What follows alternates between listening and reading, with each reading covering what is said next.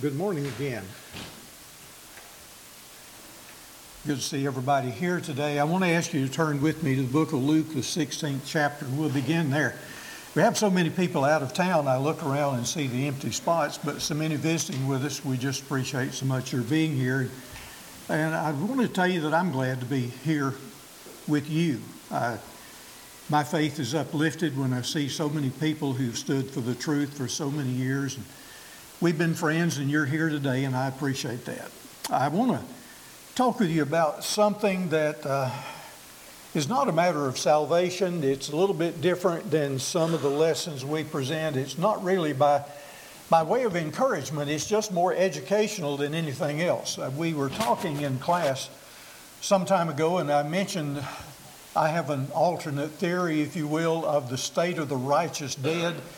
I don't believe we go to the Hadean realm anymore. I think we go directly to heaven. And Mike said, I'd like to hear a lesson about that. And he did promise that if he's not here, he'll listen to it on the internet. And I just trust that he will do that. And maybe I'll say something interesting to you, and that will be a little bit enlightening as well. It's not essential to salvation, or really even for righteous living. We tend to live our life according to our state of where we're going to be, but I just want you to look at these scriptures with me for a little while. I want to read through the book of Luke, the 16th chapter. This is the story of Lazarus, and let me read it with you. Verse 19 beginning. Now there was a rich man, and he habitually dressed in purple and fine linen, joyously living in splendor every day. And a poor man named Lazarus was laid at his gate, covered in sores, and longing to be fed with the crumbs which were falling from the rich man's table. Besides, even the dogs were coming and licking his sores. Now the poor man died and was carried away by the angels to Abraham's bosom, and the rich man also died and was buried. In Hades he lifted up his eyes, being in torment, and saw Abraham far away and Lazarus in his bosom.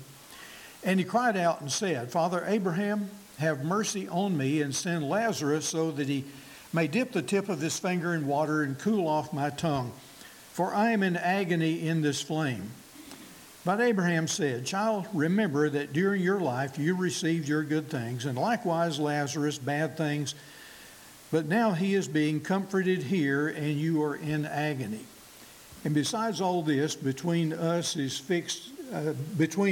you, there is a great chasm fixed, so that those who wish to come over from here to you will not be able, and that none may cross over from us to there. And this is the story of the rich man and Lazarus. And it presents the realm of Hades, if you will, the realm of the dead souls especially, where there is a paradise and a torment, and a great gulf fixed between the two. And this is what most people believe. I believe that up to this point in time, to me it seems to change after the ascension of Jesus into heaven. In this story, the rich man, being a sinner, so to speak, went to torment, and there he was tormented. Lazarus goes to Abraham's bosom, a place of paradise. And the great gulf between the two, so that there's no crossing over. Jesus, when he died, went to this realm of Hades. Not to hell, not to torment, but to the compartment, if you will, where paradise was, Abraham's bosom, whatever term you use to describe that. Jesus went there and did some things, preached to the souls that had been imprisoned and things like that Peter will talk to us about. In Luke, the 23rd chapter, verse 43, hanging on the cross, Jesus will say to the thief on the cross, this day you will be with me in paradise. And I believe that's what happened. When they both died, Jesus went to the Hadean realm of paradise, or Abraham's bosom, and he was able to take one of the thieves with him into that realm. Hades included both the realm of paradise and the realm of torment. And this is, of course, what the Bible teaches in Luke, the 16th chapter. It's an ancient Greek concept as well. It seems to be fairly well preserved in Hebrew scripture as well. if you read about Sheol, the place of the dead souls particularly, it's not talking about the grave, it's talking about the place where the souls are imprisoned. Now, in this Hadean realm, I want you to understand that God is not there. God the Father is not. He is in a heavenly realm. In John the 20th chapter, verse 17, Jesus, in talking to Mary in the garden, said, "Touch me not, for I have not yet ascended to my Father." Jesus, body and soul had been reunited after he was raised from the dead. Now, to me, up until this point, this realm of Hades is what I believe in because the Bible teaches it. It seems to me, though, that after this point of his ascension into heaven, the Hadean realm is not spoken of in Scripture anymore as a place of the dead. Dead Christians, I should say. It's not recognized as the state of the dead. And there are verses I want us to look at for just a moment that talk to us about this heaven where I believe we go to now. In the book of Acts, the 7th chapter, Stephen has made his defense. He has been stoned to death. And in verse 54 beginning, "Now, when they heard this, they were cut to the quick and began gnashing their teeth at him." I don't think they're necessarily biting him. They're just talking through clenched teeth, if you will. "Being full of the Holy Spirit, though, he gazed intently into heaven and saw the glory of God and Jesus standing at the right hand of God. And he said, 'Behold, I see the heavens opened and the Son of Man standing at the right hand of God.' And they cried out with a loud voice and covered their ears and rushed at him with one impulse. And when they had driven him out of the city, they began stoning him, and the witnesses laid their robes at the feet of a young man named Saul. They went on stoning Stephen as he called on the Lord and said, 'Lord Jesus, receive my spirit.' Falling on his knees, he cried out with a loud voice, 'Lord, do not hold this sin against them.' Having said this, he fell asleep." Now, I think here Stephen sees Jesus standing at the right hand of God. And I think most of us would believe, just exactly like he said, "Lord, receive my spirit." Seems to me that Stephen is suggesting here that he is going to heaven, the place where the Father is, and the place where Jesus is as well. In the book of 2 Corinthians, 2 Corinthians chapter 5, and there are smatterings of this scattered throughout Scripture, I believe, in verse 1 of this chapter. "Now we know that the earthly tent, which is our house, is torn down. We have a building from God, a house not made with hands, eternal in the heavens." And skip down to verse 6. "Therefore, being always of good courage, knowing that while we are at home in the body, we are absent from the Lord, we walk by faith and not by sight. We are of good courage, I say, and prefer rather to be absent from the body and to be at home with the Lord." Seems to me that in this passage, Paul is saying, while I'm alive, my soul resides in this body, this earthly tent. When I die, I'm going to be with God. My desire is to be absent from this body so that I may be with God. Again, God is not in the Hadean realm. God is in heaven. In the book of Philippians, chapter 1, verse 21 through 24, Paul will say, "I am about to die. I have a desire to depart and be with God, which is very far better." And to me, that's just an acknowledgement that Paul's desire is to be apart from this earth and to go into heaven to be with God.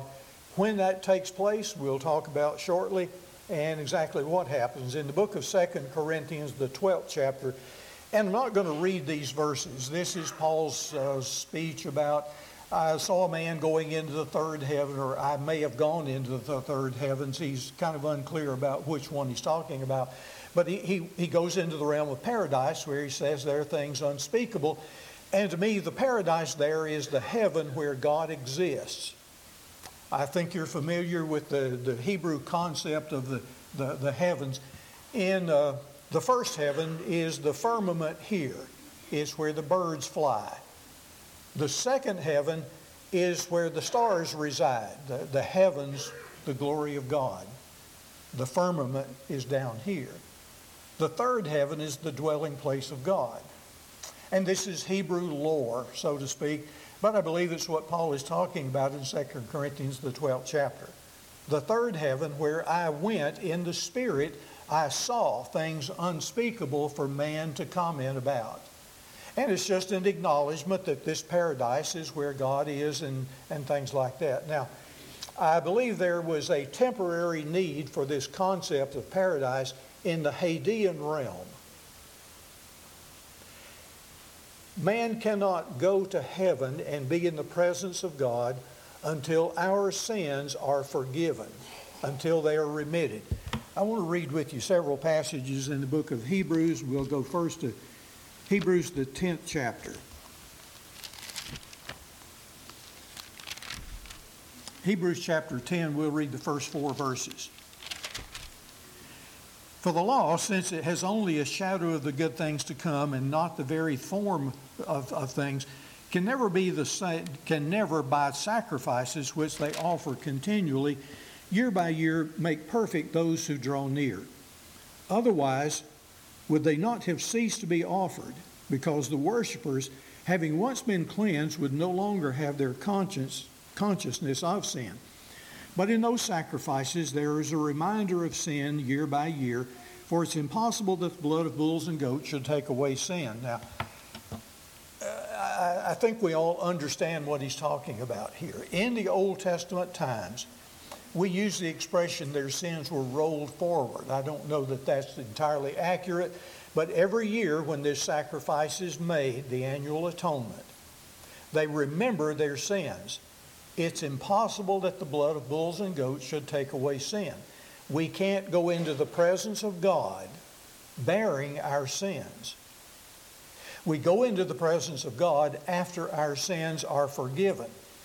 In Hebrews, the 11th chapter, this great faith chapter of the Bible where the heroes and heroines of faith are spoken of, in verse 39 and 40 of this chapter, it says, all these that he's just spoken of, having gained approval through their faith, did not receive what was promised. You're going into a promised land, a holy land. But Abraham didn't make it into that promised land because he was looking for a city made without hands. That's not on this earth. Verse 40 says, because God has provided something better for us, so that apart from us, they would not be made perfect. Now, the us here is basically Jesus. He's not saying that once I am perfected, then I can take the Old Testament saints with me. He's just saying to us here, these people did not make it into the promise of God's presence. I'm going to skip chapter 9 for a minute. We'll come back in just a minute and talk about that. Back in the book of Romans, the 3rd chapter. Romans chapter 3, I think Paul talks about this same thing. Sinners cannot go into the presence of God. Chapter 3, verse 25, whom God displayed publicly as a propitiation in his blood through faith. This was to demonstrate his righteousness, because in the forbearance of God, he passed over the sins previously committed for the demonstration, I say, of his righteousness at the present time, so that he would be just and the justifier of the one who has faith in Jesus. The blood of Jesus forgives our sins. The blood of bulls and goats could not do that. That was a temporary measure given for a while, so being sinners, they couldn't go into the presence of God. I believe now things are a little bit different. Before we get to Revelation, I want you to go back with me to the book of Hebrews, to the 8th chapter. Hebrews chapter 8, and let's talk for a minute about the high priesthood of Jesus. Most of us are familiar with this temple sacrifice. In the temple of God, tabernacle, if you will, constructed by Moses, or the temple constructed by Solomon, made up of 2 parts. There is a holy place where things were, articles of furniture and things like that. The priest ministered to God.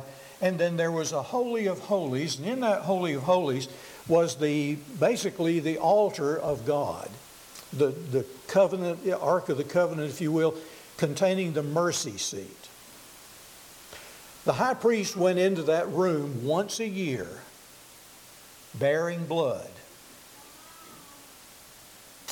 Now that's the picture we get in this chapter. Hebrews chapter 8, I want to read the first verse or two. Now the main point in what has been said is this. We have such a high priest who's taken his seat at the right hand of the throne of the majesty in heaven, a minister in the sanctuary that is the true tabernacle which the Lord pitched and not men. Now, when Jesus went back into heaven, he didn't go into the temple or the tabernacle. He went into the true presence of God, bearing his own blood. Giving that blood to God, he could say, forgive their sins. At the point where Jesus entered heaven into the tabernacle, the true tabernacle, not the earthly one, but the heavenly one, he obtained for us the remission of sins, the forgiveness of those things. In chapter 9 of the book of Hebrews, verse 15, for this reason he is the mediator of a new covenant, so that since a death has taken place for the redemption of the transgressions that were committed under the first covenant, those who have been called may receive the promise of the eternal inheritance. This is the point where in chapter 11, verse 39 and 40, he says God has forgiven those old sins by the blood of Jesus, and the new sins which may be committed under the new covenant by us. Now, to me, this part is fairly clear. By the high priesthood of Christ, he obtained the remission of our sins. In the book of Revelation, chapter 20, let me share with you just a thought here. We're not finished with all this other just yet. I'm going to come back and talk about some of it. In the book of Hebrews, Revelation, chapter 20, verse 14 and 15. Death and Hades, and this is the judgment, by the way. Let me start in verse 11. Then I saw a great white throne and him who sat upon it, from whose presence earth and heaven fled away, and no place was found for them. For I saw the dead, the great and the small, standing before the throne, and books were opened, and another book was opened, which is the book of life, and the dead were judged from the things which are written in the book, according to their deeds. And the sea gave up the dead which were in it, and death and Hades gave up the dead which were in them, and they were judged every one of them according to their deeds. Then death and Hades were thrown into the lake of fire, which is the second death. If anyone's name was not found written in the book of life, he was thrown into the lake of fire. Death and Hades. The Hadean realm, all who are in Hades, go into the lake of fire. Saints are not there anymore. At death, I'm persuaded, we go into heaven and not into the Hadean realm. In the book of Revelation, back in chapter 6, we see a different portrayal, and this is a kind of a scene of prayer, if you will, judgment. Verse 9, when the Lamb broke the fifth seal, I saw underneath the altar the souls who had been slain because of the word of God and because of the testimony which they had maintained. And they cried out with a loud voice, saying, How long, O Lord, holy and true, will you refrain from judging and avenging our blood on those who dwell on the earth? In Revelation, the 6th chapter, you get souls, all right, not bodies. When we die, our body goes into the grave. Where does our soul go? I believe into the presence of God. Here, underneath the altar, these souls are praying. They have been sacrificed. They have been killed. And their souls are beneath this altar where the blood has dripped down. And they're praying to God, how long, how long, how long? And God says, not yet, not yet.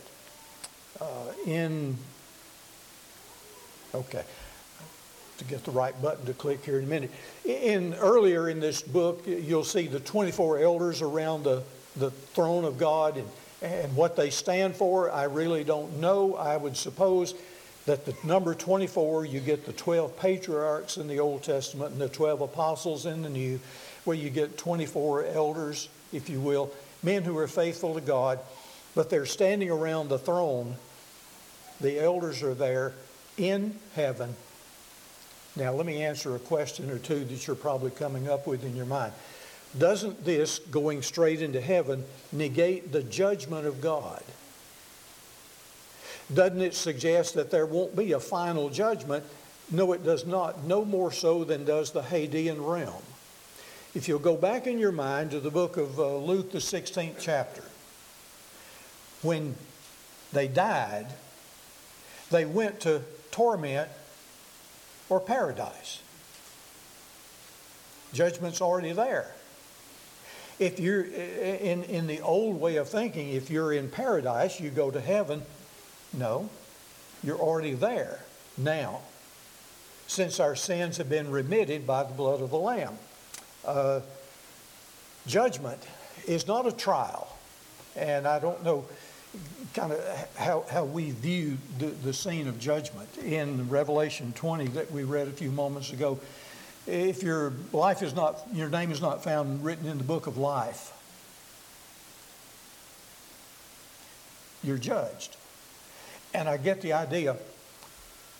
We're going to stand before God, and Jesus is our comforter, our attorney. And he's going to represent us before the throne of God. And that's not it. Jesus is the judge whom we will answer to, but it's not going to be a trial. So that goes before a jury, and here there are numerous appeals and postponements and things like that before we get a trial. Judgment is a pronunciation of sentence. We get this in the book of Matthew, the 25th chapter. Separated on the right and the left hand. And God will say to those on the right, "Come, you blessed of my Father, inherit the kingdom prepared from the foundation of the world." To those on the left, he'll say, "Depart from me, you cursed, into the lake of fire prepared for Satan and his angels." It's a pronunciation of sin. It's not a trial. And it won't take months or years. It'll be instantaneous. Pronunciation of sentence. What about the resurrection? I believe in the resurrection. I believe in 1 Corinthians 15 and in 1 Thessalonians, the 4th chapter, where what happens at the second coming of Jesus is our soul and our body is united and changed in a moment, in the twinkling of an eye. And that's still going to take place. When Jesus comes back, the body is going to rise. I don't know how. I don't know what's going to happen. Have you ever thought about having your ashes sprinkled in the garden? So that the new crop next year is going to be part me, and people are going to eat that, and part of me is going to become part of you. And how many thousands and millions of people have died already, and their body is disintegrated, and there's part of somebody else living, and all I suggest to you is God is going to take care of that. This body is going to come back, and the soul is going to come back and be united, changed in a moment, the twinkling of an eye, so that this which is perishable can inherit that which is imperishable. And that's the judgment, and I think always has been and always will be. And I thought that was going to turn off for a minute, and maybe it won't. This is what I think about the state of the righteous dead. It seems to me that when we die, our sins are forgiven. Our body ascends into heaven. This is not a thing of salvation. It's just a thing of encouragement, of education, so to speak. That when somebody talks to you about, "I want to go to heaven," you don't have to say to them, "Well, one of these days you might." I believe at death we go into the heavenly realm. It's what Stephen saw. It's what Paul was talking about when he talked about our leaving this earthly tabernacle and going to live with God. Seems to me that paradise and torment were there until our sins are forgiven. Since they've been forgiven, we can go into the heavenly realm. And I'll just ask you to think about this. To me, it seems to be much more encouraging than the sense of a torment or a paradise. But I believe in paradise, and I believe in torment, and I believe in heaven, and I believe in hell. And thank you for your attention this morning, and we will be led in prayer now.